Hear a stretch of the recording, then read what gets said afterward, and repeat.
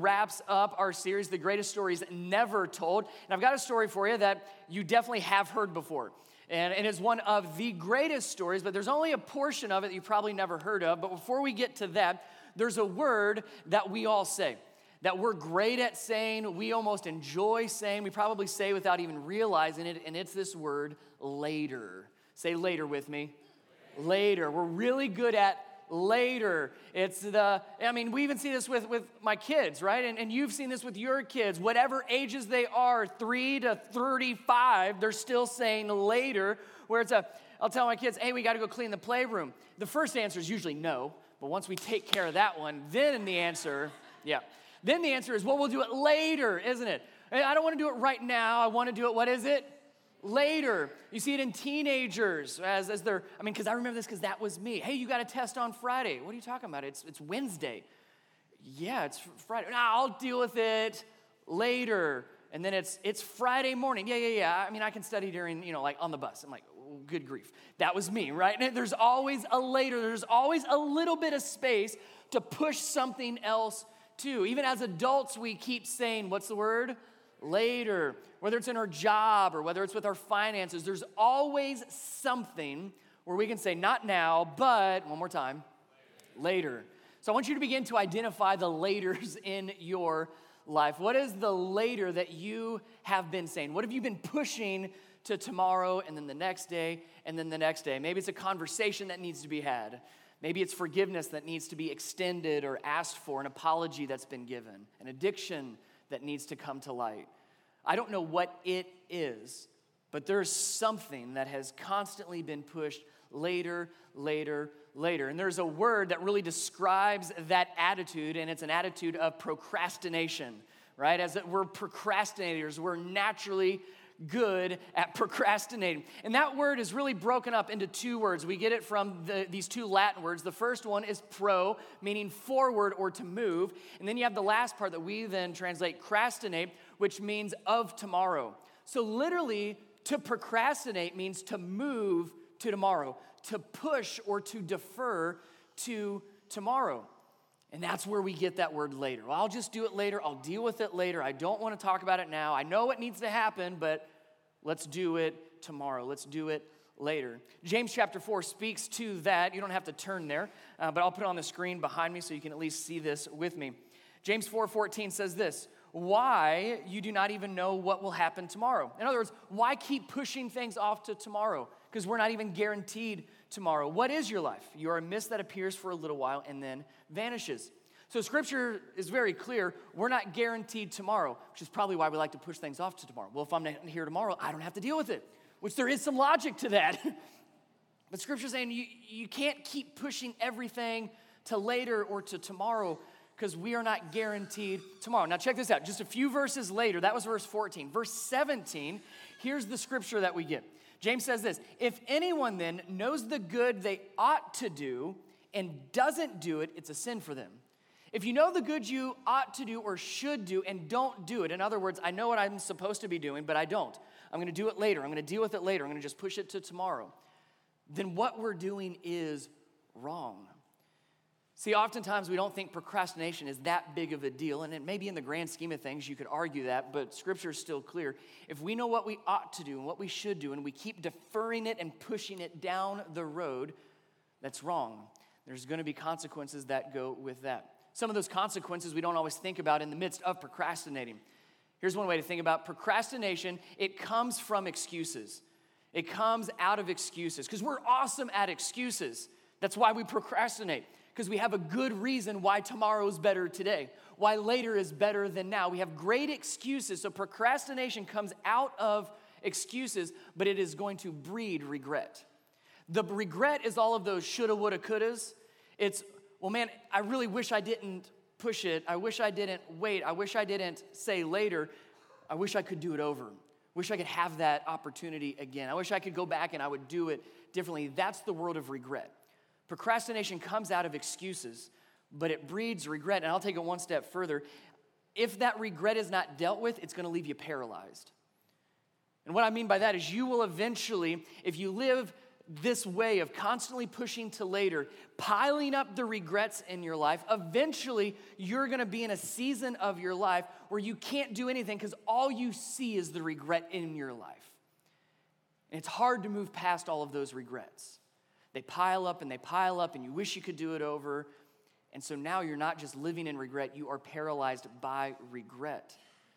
So what do we do with that? How do we better deal with the now? And what does Scripture teach us about the dangers of just pushing it off to tomorrow and later? So that's where we're going to pick it up. If you got your Bibles, head to Exodus chapter 8. And like I said, this is a story that is very well known. Movies are about it. Most of you could tell this story as good, if not better than I can. But there's one word in this story that I bet you haven't noticed. Or you noticed it and you didn't really see the connection here. So that's what we're going to look at. It's a story of the 10 plagues or the 10 disasters that Moses and Aaron do with God using them to Pharaoh and the Egyptians. So the story, if you don't know, if it's been a while, you've got the Israelites, the Jewish people, that are now slaves in Egypt. They're held captive by Pharaoh and all of the Egyptians. And so the Jewish people, the Israelites, are crying out to God, God, help us, God, save us, God, get us out of this mess. And God hears them. Says, absolutely, I hear you, I'm going to deliver you, I'm going to send someone to rescue you. So he calls Moses, the whole burning bush incident. Calls Moses, and Moses then gets Aaron's help. And God says, go to Pharaoh and tell him to, this phrase, let my people go. Yes, let my people go, Moses said. And Pharaoh's like, no, I don't know your God. Who are you to tell me what to do? And so what God then does is these 10 disasters or these 10 plagues, and the whole purpose of the 10 plagues is to show Pharaoh and the Israelites something. The purpose of these disasters is for God to show the Israelites that, hey, I'm here, I'm listening, I care, I'm doing something, I'm active in your life. I'm fighting on your behalf. And then God's purpose of all of these plagues is to show the Egyptians that your gods are nothing. Because the Egyptians had their false gods and all of their mythology. And so God was just flexing, if you want to think of it in that way. Flexing and showing that he is the one and only true God. And the rest of the gods are absolutely worthless and nothing. But if you know the story, it takes 10 plagues to soften Pharaoh's heart just this much. And even then, it is still extremely hard, and so it's going to take more than one plague. The first plague happens, and it was the turning the entire Nile and the water of the area into blood. And so Pharaoh says, no big deal, I can deal with that. So we're going to pick it up on the second plague, which is the plague or the disaster of the frogs, and I want you to see where this procrastination theme comes from. Exodus chapter 8, starting in verse 1, here's what happens. This is a week after the first plague. It says, then the Lord said to Moses, go to Pharaoh and say to him, this is what the Lord says, let my people go so that they may worship me. If you refuse to let them go, I will send a plague of frogs on your whole country. The Nile will teem with frogs. They will come up into your palace, in your bedroom, and onto your bed, into your houses of your officials and on your people, and into your ovens and your kneading troughs. There's a lovely image for you, isn't it? Verse 4, the frogs will come up on you and your people and all your officials. Keep that in mind. If you're taking notes, you want to pay attention to those 3 people groups. He's talking to Pharaoh, and he says, on you, Pharaoh, and your officials, and all of your people. So understand what God is doing here. He's saying, okay, Pharaoh, your heart's hardened. I need to do something to get you to soften your heart and to recognize who God is, to recognize who I am. So that's why this plague is sent. Now, our God is hilarious. And there's a lot of irony here, which you've got to understand. So this whole plague of the frogs, right? You can personally visualize what it would be like to have frogs in your bed and in your ovens, and I don't know if we still have kneading troughs or not. However you want to put that in context. But they are everywhere. And it's not just everywhere, it's everyone. And this isn't just Pharaoh's problem, is it? Remember those 3 people groups? He says they're going to be all over you, your officials, like the other leaders of the nation, and all your people, an entire nation covered with frogs. Now, here's why this is a little ironic and just downright funny. So I talked about the Egyptians have all their false gods and their mythology. There's a goddess by the name of Heket in Egyptian mythology, and Heket, she is the goddess of life, and fertility, life, new life that's coming into this world, but also helping with the life passing on to the next world. I want to show you a picture of Heket, and tell me what you think you see. She's the bottom left, your bottom right. What does she have? She has the head of a frog. That's awesome. So you have the Egyptians and Pharaoh that worship Heket because she promises life. Now, because she is this goddess with the head of a frog, there was a law, a decree, a mandate in all of Egypt that said you cannot harm or kill a frog because they're sacred. So now you have billions of sacred frogs everywhere, and you can't do anything about them. Come on, that's funny. I mean, our God is pretty good and ironic. And so he's basically, again, flexing for the Egyptians, saying, you know that goddess that is supposed to bring you life, the frog that you worship, that you're expecting to bring life into your life, yeah, I'm gonna make that worse. I'm gonna, in fact, ruin your life with that. And it's an interesting idea for the Egyptians to deal with, where the thing that they thought brought them life is now going to ruin their life. And we do that too, though, don't we? Maybe not with frogs, but the things that we worship or the things that we are looking to bring us life.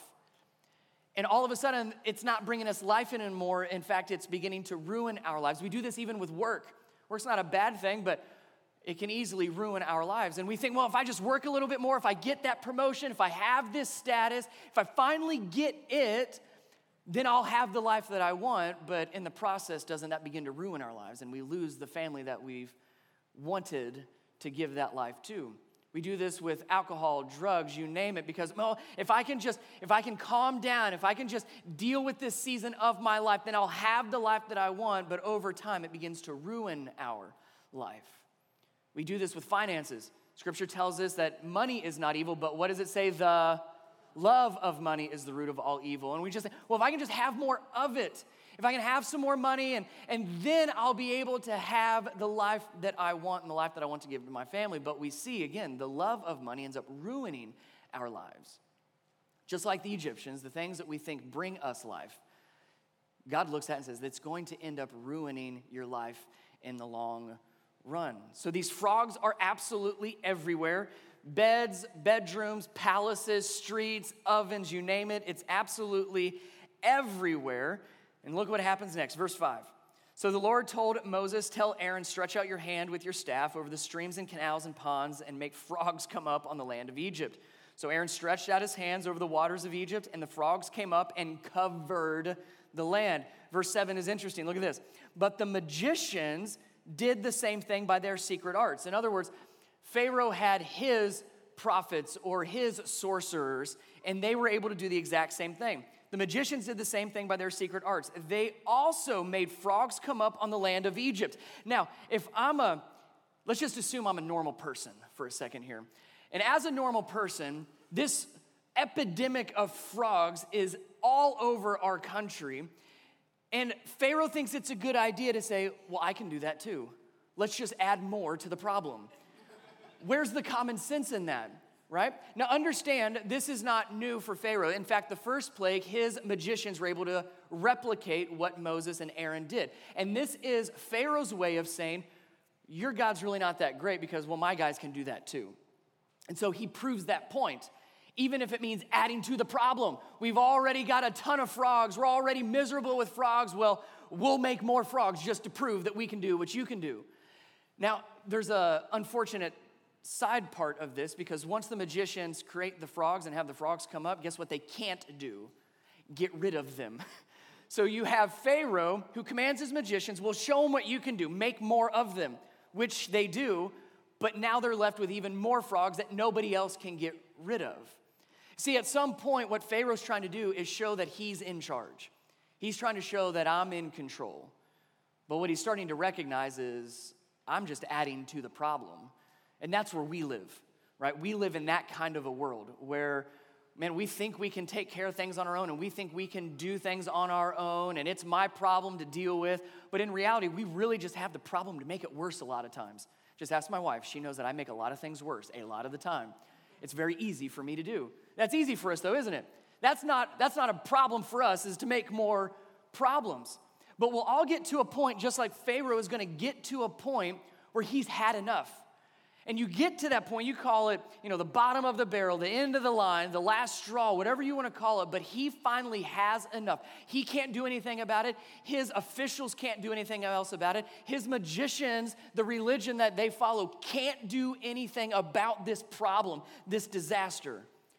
And when he finally gets to that point, cannot get any worse, he does what he's only left to do. His last resort is to go back to Moses, and that's what he does. Verse 8, he's finally had enough, and it says this: Pharaoh summoned Moses and Aaron and said, "Pray to the Lord to take the frogs away." Now that word Lord is capital L, capital O, capital R, capital D. So he's recognizing, Pharaoh is finally recognizing who God is. And he hasn't said it yet, but he's saying, your God is the only one that can take care of my problem. Your God is the only one that can fix this mess. He's getting to that point. He still has a very hard heart, but at least he's able to recognize who God truly is. So he tells Moses, "Pray to the Lord to take the frogs away from me and my people, and I will let your people go to offer sacrifices to the Lord." So Moses said to Pharaoh, "I leave to you the honor of setting the time for me to pray for you and your officials and your people." Remember those three again? You set the time for me to pray for you, your officials, and your people, that you and your houses may be rid of the frogs, except that those that remain in the Nile. Now, don't read ahead. If you're an overachiever, stop reading ahead or you're going to ruin my whole thing.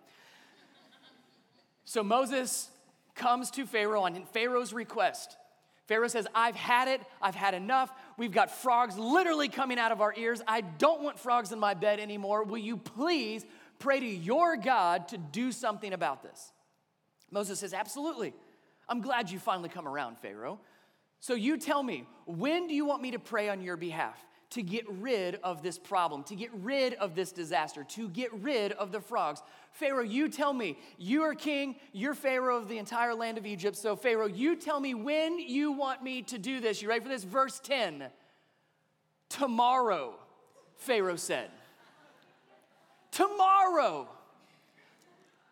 Tomorrow," he said. I mean, in what world does that make sense?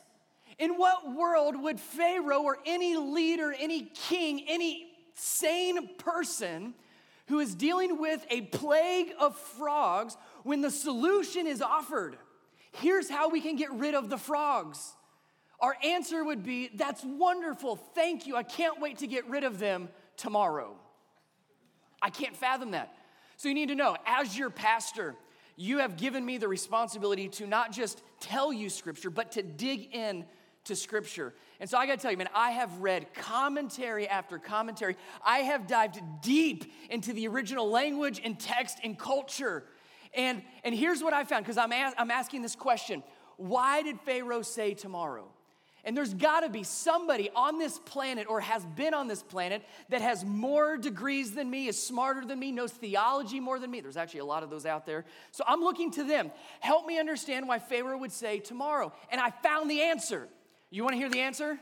It's why you showed up at 11 o'clock on a Sunday morning. You wanna know the answer to why Pharaoh said tomorrow? No one knows. Not a single person.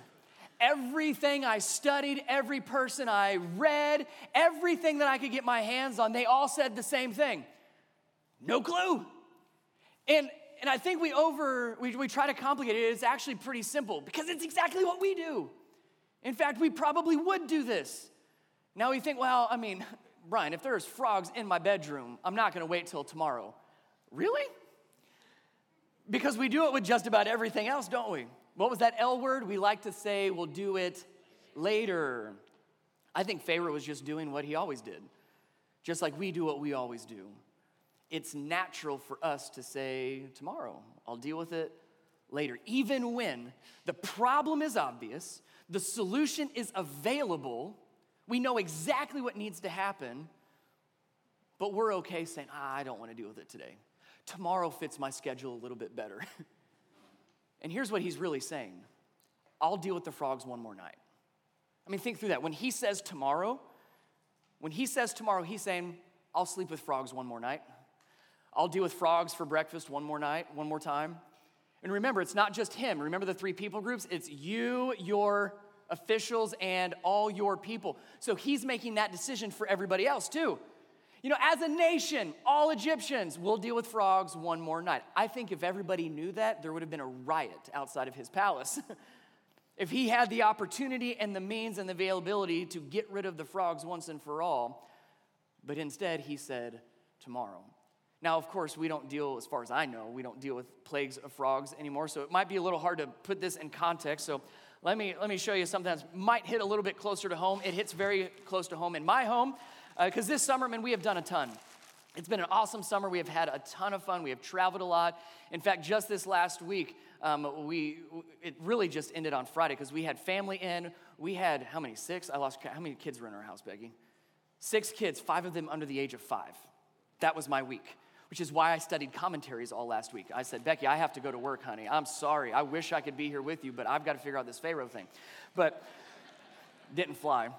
So, I mean, it's just been full for us, but it's been great. We've loved every minute of it, but that means we haven't been home to do like normal like house cleaning stuff. And Becky, my wife, she's got 4 kids that just wreck her house, me, Connor, Cole, and Collins. So all 4 of us just mess up all of what she does. So we finally were able to unpack suitcases, stop living out of suitcases, and we look around the house as we're getting ready to go back to school and everything, and this is what was in our house. And again, it's not because she doesn't take care of it. You should see what it would look like if she wasn't around taking care of us. And so she obviously tells us all, me and the kids, hey, we've got to clean this mess up. We've got to deal with it. And we said, absolutely. We would love to. Tomorrow. Let's do it later. I'm trying to get the kids to clean the playroom. Let's do it later. And here's what tends to happen, because we all have this in our life, don't we? We all have the trash. We have the stuff in our life, and it's very obvious. And here's the dynamic of procrastination and exactly what we see Pharaoh do. When he said, what was the word that he said in verse 10? Tomorrow. When he said tomorrow, all he did was push it a little bit further. And again, that's the definition of procrastination, right? To move to tomorrow, to defer or push to tomorrow. So quite literally, he was taking the problem and just pushing it down the road. Just one more day. Now, the nature of pushing something is it doesn't get rid of it, it moves it, but in fact, it piles it up. It makes it worse. So you pile things up, and everything in our life that we just keep saying, I'll deal with it later. I'll deal with it tomorrow. All we're doing is pushing it a little bit further. It's not going anywhere. We're not getting rid of it. All we're doing is we're piling it up, and we're making a bigger problem, a bigger pile to deal with tomorrow. That's what procrastination does in our life. It's what Pharaoh failed to understand. That the procrastination, it defers, it pushes, yes, it moves it to tomorrow to deal with another day, but then it's just piling up. Remember, I asked you earlier to begin thinking through what are those obvious things that we just keep saying later to. The obvious things. Keep in mind, these frogs, this epidemic, this plague, this disaster, the problem of the frogs was very obvious. It's not like it was a secret sin that nobody knew about in the land of Egypt. No, there were billions of frogs everywhere. You could see them, you could smell them, you were stepping on them. Everybody knew. It was not a secret, it was not a surprise. Some of the garbage in our lives, it's not a shocker. It's not a surprise, it's obvious. We know it, they know it, everybody knows it. And what's interesting is we know what to do with it. We know we need to get rid of it. We know exactly how to get rid of it, but we choose to say the famous words of Pharaoh, tomorrow. I'll deal with it tomorrow. Be it a conversation that needs to be had because of the tension and the conflict in a relationship. Maybe it is the forgiveness of someone else or asking for forgiveness. We talked about the idea of an apology being given and offered. Maybe it's that addiction that we just keep saying, well, I know it's kind of a problem, but let me get through this season. I'll deal with it later. Maybe it's our financial planning. Well, we'll button it up once we kind of get through, this part or this month. We'll look at it next month, and we just push it to tomorrow.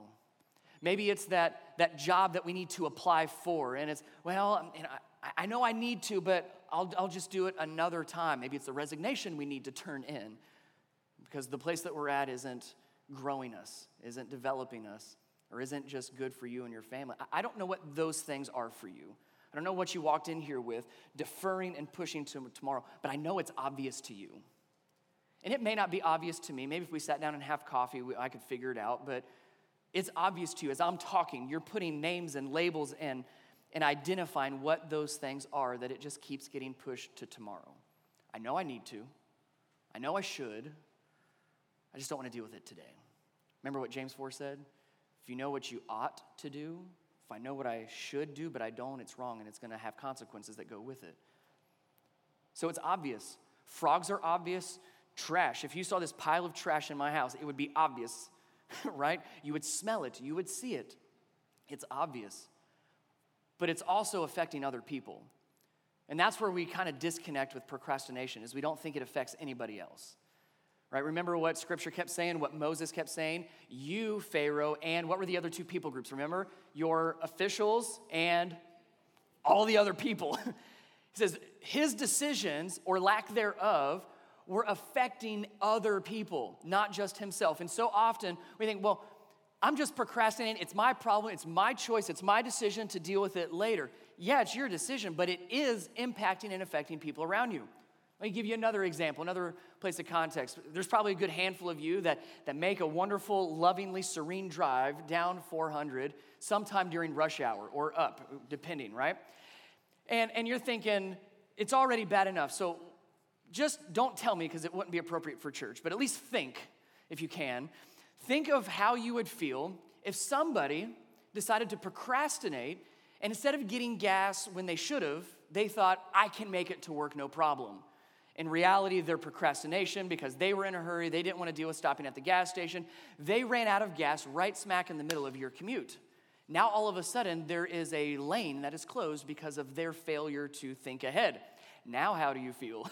Think of all the cars that are lined up, thinking all sorts of holy and lovely thoughts as they pass this car on the side of the road. No, it's our decisions, whether you like it or not, believe it or not, impact and affect other people around you. Your procrastination affects people around you. Pharaoh's procrastination affected an entire nation where they had to sleep with the frogs one more night. The things in our life that need to be taken care of, they're obvious, and they affect people around us. But there's also a lot we cannot do. Remember Pharaoh, any of his people, his magicians, they couldn't do anything about it. He had to call Moses to say, talk to God. The things in your life, you know what they are, they're obvious. The things in your life that need to be taken care of, you know what to do with them because God's God. The question is it today or is it tomorrow? Are you going to let God do what only He can do today, or is it going to be tomorrow? And truly, my prayer, my hope, my plead for you is don't spend another night with the frogs. Don't be a Pharaoh and say, let's deal with it tomorrow. Don't spend another night with the frogs. Instead of tomorrow, may we say today. So let me give you just a few scriptures on what that might look like, depending on where you personally are at. 2 Corinthians chapter 6, verses 1 and 2 says this: as God's partners, this is the Apostle Paul saying, as partners, we're doing this together. As God's partners, we beg you not to accept this marvelous gift of God's kindness and then ignore it. That phrasing there, that's what we would probably call salvation in church world. Don't accept God's gift of eternal life and forgiveness and grace and then ignore it. And then he quotes an Old Testament passage, verse 2. For God says, at just the right time, I heard you. On the day of salvation, I helped you. And so Paul paraphrases that and says this: indeed, the, quote, right time is when? Now or later. What's he say? Now. Say it one more time. Now or later? Now. He says, indeed, the right time is now. Today is the day of salvation. Not tomorrow, not later, not when you get around to it, not when it fits in with your schedule. He says it happens right here and right now. So for those of you in the room that have not said yes to Jesus for the first time, there's always an excuse. Well, I don't know everything yet. I'm really still not sure exactly what I think. And, well, man, my life looks like this. I need to get this cleaned up first. No. The right time is it now or later? It's now. It's right now. You don't have to have all the answers to invite Jesus into your life. Your life is going to be a wreck and a mess when you invite Jesus into your life. It's why He's our Savior and we don't save ourselves. It's why He's Lord and we're not. It's why He's King and we are not. So if you haven't invited Jesus into your life yet, Scripture says don't wait. It's not tomorrow, it's now, it's today. And we do that by saying, Jesus, I believe that you are the Son of God. And that what you did on the cross for me, the death on the cross, the sacrifice on the cross, it took my sins away. Scripture says as far as the east is from the west. And then he didn't just take sins away because of his death. He defeated physical death and spiritual death by raising from the dead. That's why there's an empty tomb. So the sacrifice on the cross and the resurrection of the grave, he's defeated sin and death, and we get to have true life in this life and in the next. So if we need to get rid of this stuff, we need to get rid of it by saying yes to Jesus, come into my life, and Jesus, you take this away. Because all we can do is push it. That's all that we can do is we push it and pile it up. He's the one that takes it away. If you've not made that decision, Scripture is very clear. We're not guaranteed tomorrow. We say today, no more procrastination. Acts chapter 8, verses 35 and 36. This is after Jesus rose from the dead, and a lot of his early disciples are now traveling around telling people that great news about Jesus and the life that we can have because of his crucifixion, but also his resurrection. So Philip, one of these early church leaders, meets a guy, an Ethiopian, and tells him about Jesus. Here's what we see. Then Philip began with that very passage of Scripture and told him the good news about Jesus. As they traveled along the road, they came to some water, and the Ethiopian eunuch said, "Look, here is water. What can stand in the way of my being baptized?" It's a rhetorical question. He's saying, I've heard about Jesus, and I want Jesus in my life. My next step, according to you, Philip, in the Scripture and the story, is I'm supposed to get baptized next. Well, here's some water. Why not now? And that's exactly what I hope that you would start to ask yourself. Why not now? Again, there's always going to be an excuse why we push it to tomorrow. Why I didn't show up ready today. I didn't expect it to happen today. I don't really totally understand it yet. You can have 100 excuses. But why wait for tomorrow? Why spend another night with this in your life? Spend another night with the frogs when Scripture says, make it today. Instead of later, may we say, now. Like I said, I've got t-shirts, I've got shorts, I've got towels, I've got everything you need. It's your decision, though. And the reason we get baptized is because we go under the water, symbolizing our death, our spiritual death to ourselves, and we come out of the water, Scripture tells us, raised to new life. We're a new creation. You get to experience that. We get to experience that. We use the phrase born again Christian because in fact we are. We are a new creation when we say yes to him, and then we go through the celebration of baptism. Keep in mind, baptism doesn't save us. It's the celebration after being saved. So maybe you've been saved, but man, baptism hasn't happened yet. And you've got your really good excuses. No more today. No more today. There's water right out there. And just like the Ethiopian said, hey, here's some water. Why not now? Luke chapter 5, verse 27 and 28, last one. After this, Jesus went out and saw a tax collector by the name of Levi sitting at his tax booth. Follow me, Jesus said to him. And Levi got up, left everything, and followed him. I could imagine the excuses that Levi would have given Jesus, could have given Jesus. Jesus extends an invitation. Follow me. 2 words that are going to forever and radically change Levi's life. Jesus says, follow me. And Levi could have thought, man, today doesn't work for me, Jesus. My calendar's a little bit more clear tomorrow. Like, can we do this tomorrow? Can you ask me again tomorrow? Hey, let me think about it. Let me pray about it. And I'll get back with you tomorrow. Instead of saying, no today. In fact, he didn't even say anything, did he? Jesus said, follow me. And Scripture says Levi got up. He left everything and followed him. So maybe you've accepted Jesus as Lord and Savior. Maybe you've had your baptism celebration. There's always next steps for us to take. We all have garbage in our life. We've all got stuff, and some of it's not even garbage. Sometimes it's just stuff. But Levi shows us what to do. When Jesus says, follow me, we have to walk away from something to walk towards him. So let me just ask you that question. What do you need to walk away from so that you can walk towards Jesus? These might be okay things, but are they getting you closer to Jesus or not? Life comes only through Jesus Christ. Peace is only given through Jesus. all we can do is pile it up and push it to tomorrow. May we no longer say later, may we no longer say tomorrow, but may we say today. I've got to do this today. So what is that next step for you? Saying yes to Jesus, getting baptized? Maybe it has something to do with your spiritual journey as a next step. Volunteering, being in a group, being a group leader. We do a lot of that stuff for church, but it's not just about what happens in these walls. What's your next step at work? What's your next step at home? What is your next step as you walk away from what Levi did, everything, to follow him? Let me pray for us. Jesus, we come before you and we confess that we try to do a lot on our own, and we mess up a lot when we try to do it on our own. So God, we are sick and tired of just pushing the garbage to tomorrow. We're sick and tired of spending night after night with the frogs. So here and now, we're going to say today. Today it ends. Today a life with you begins. God, all we can do is make it worse and pile up after tomorrow, and tomorrow. But Jesus, you came so that we can have life and life to the full. You came so that you could take away the sins as far as the east is from the west. Help us to not push that off one more day. Not one more minute. Jesus, if there's somebody in this room that hasn't said yes to you yet, I pray that they would say yes right here and right now. That it's not some fancy prayer that has to be recited, but it's an invitation that is accepted. May they say yes to you in their heart right here and right now.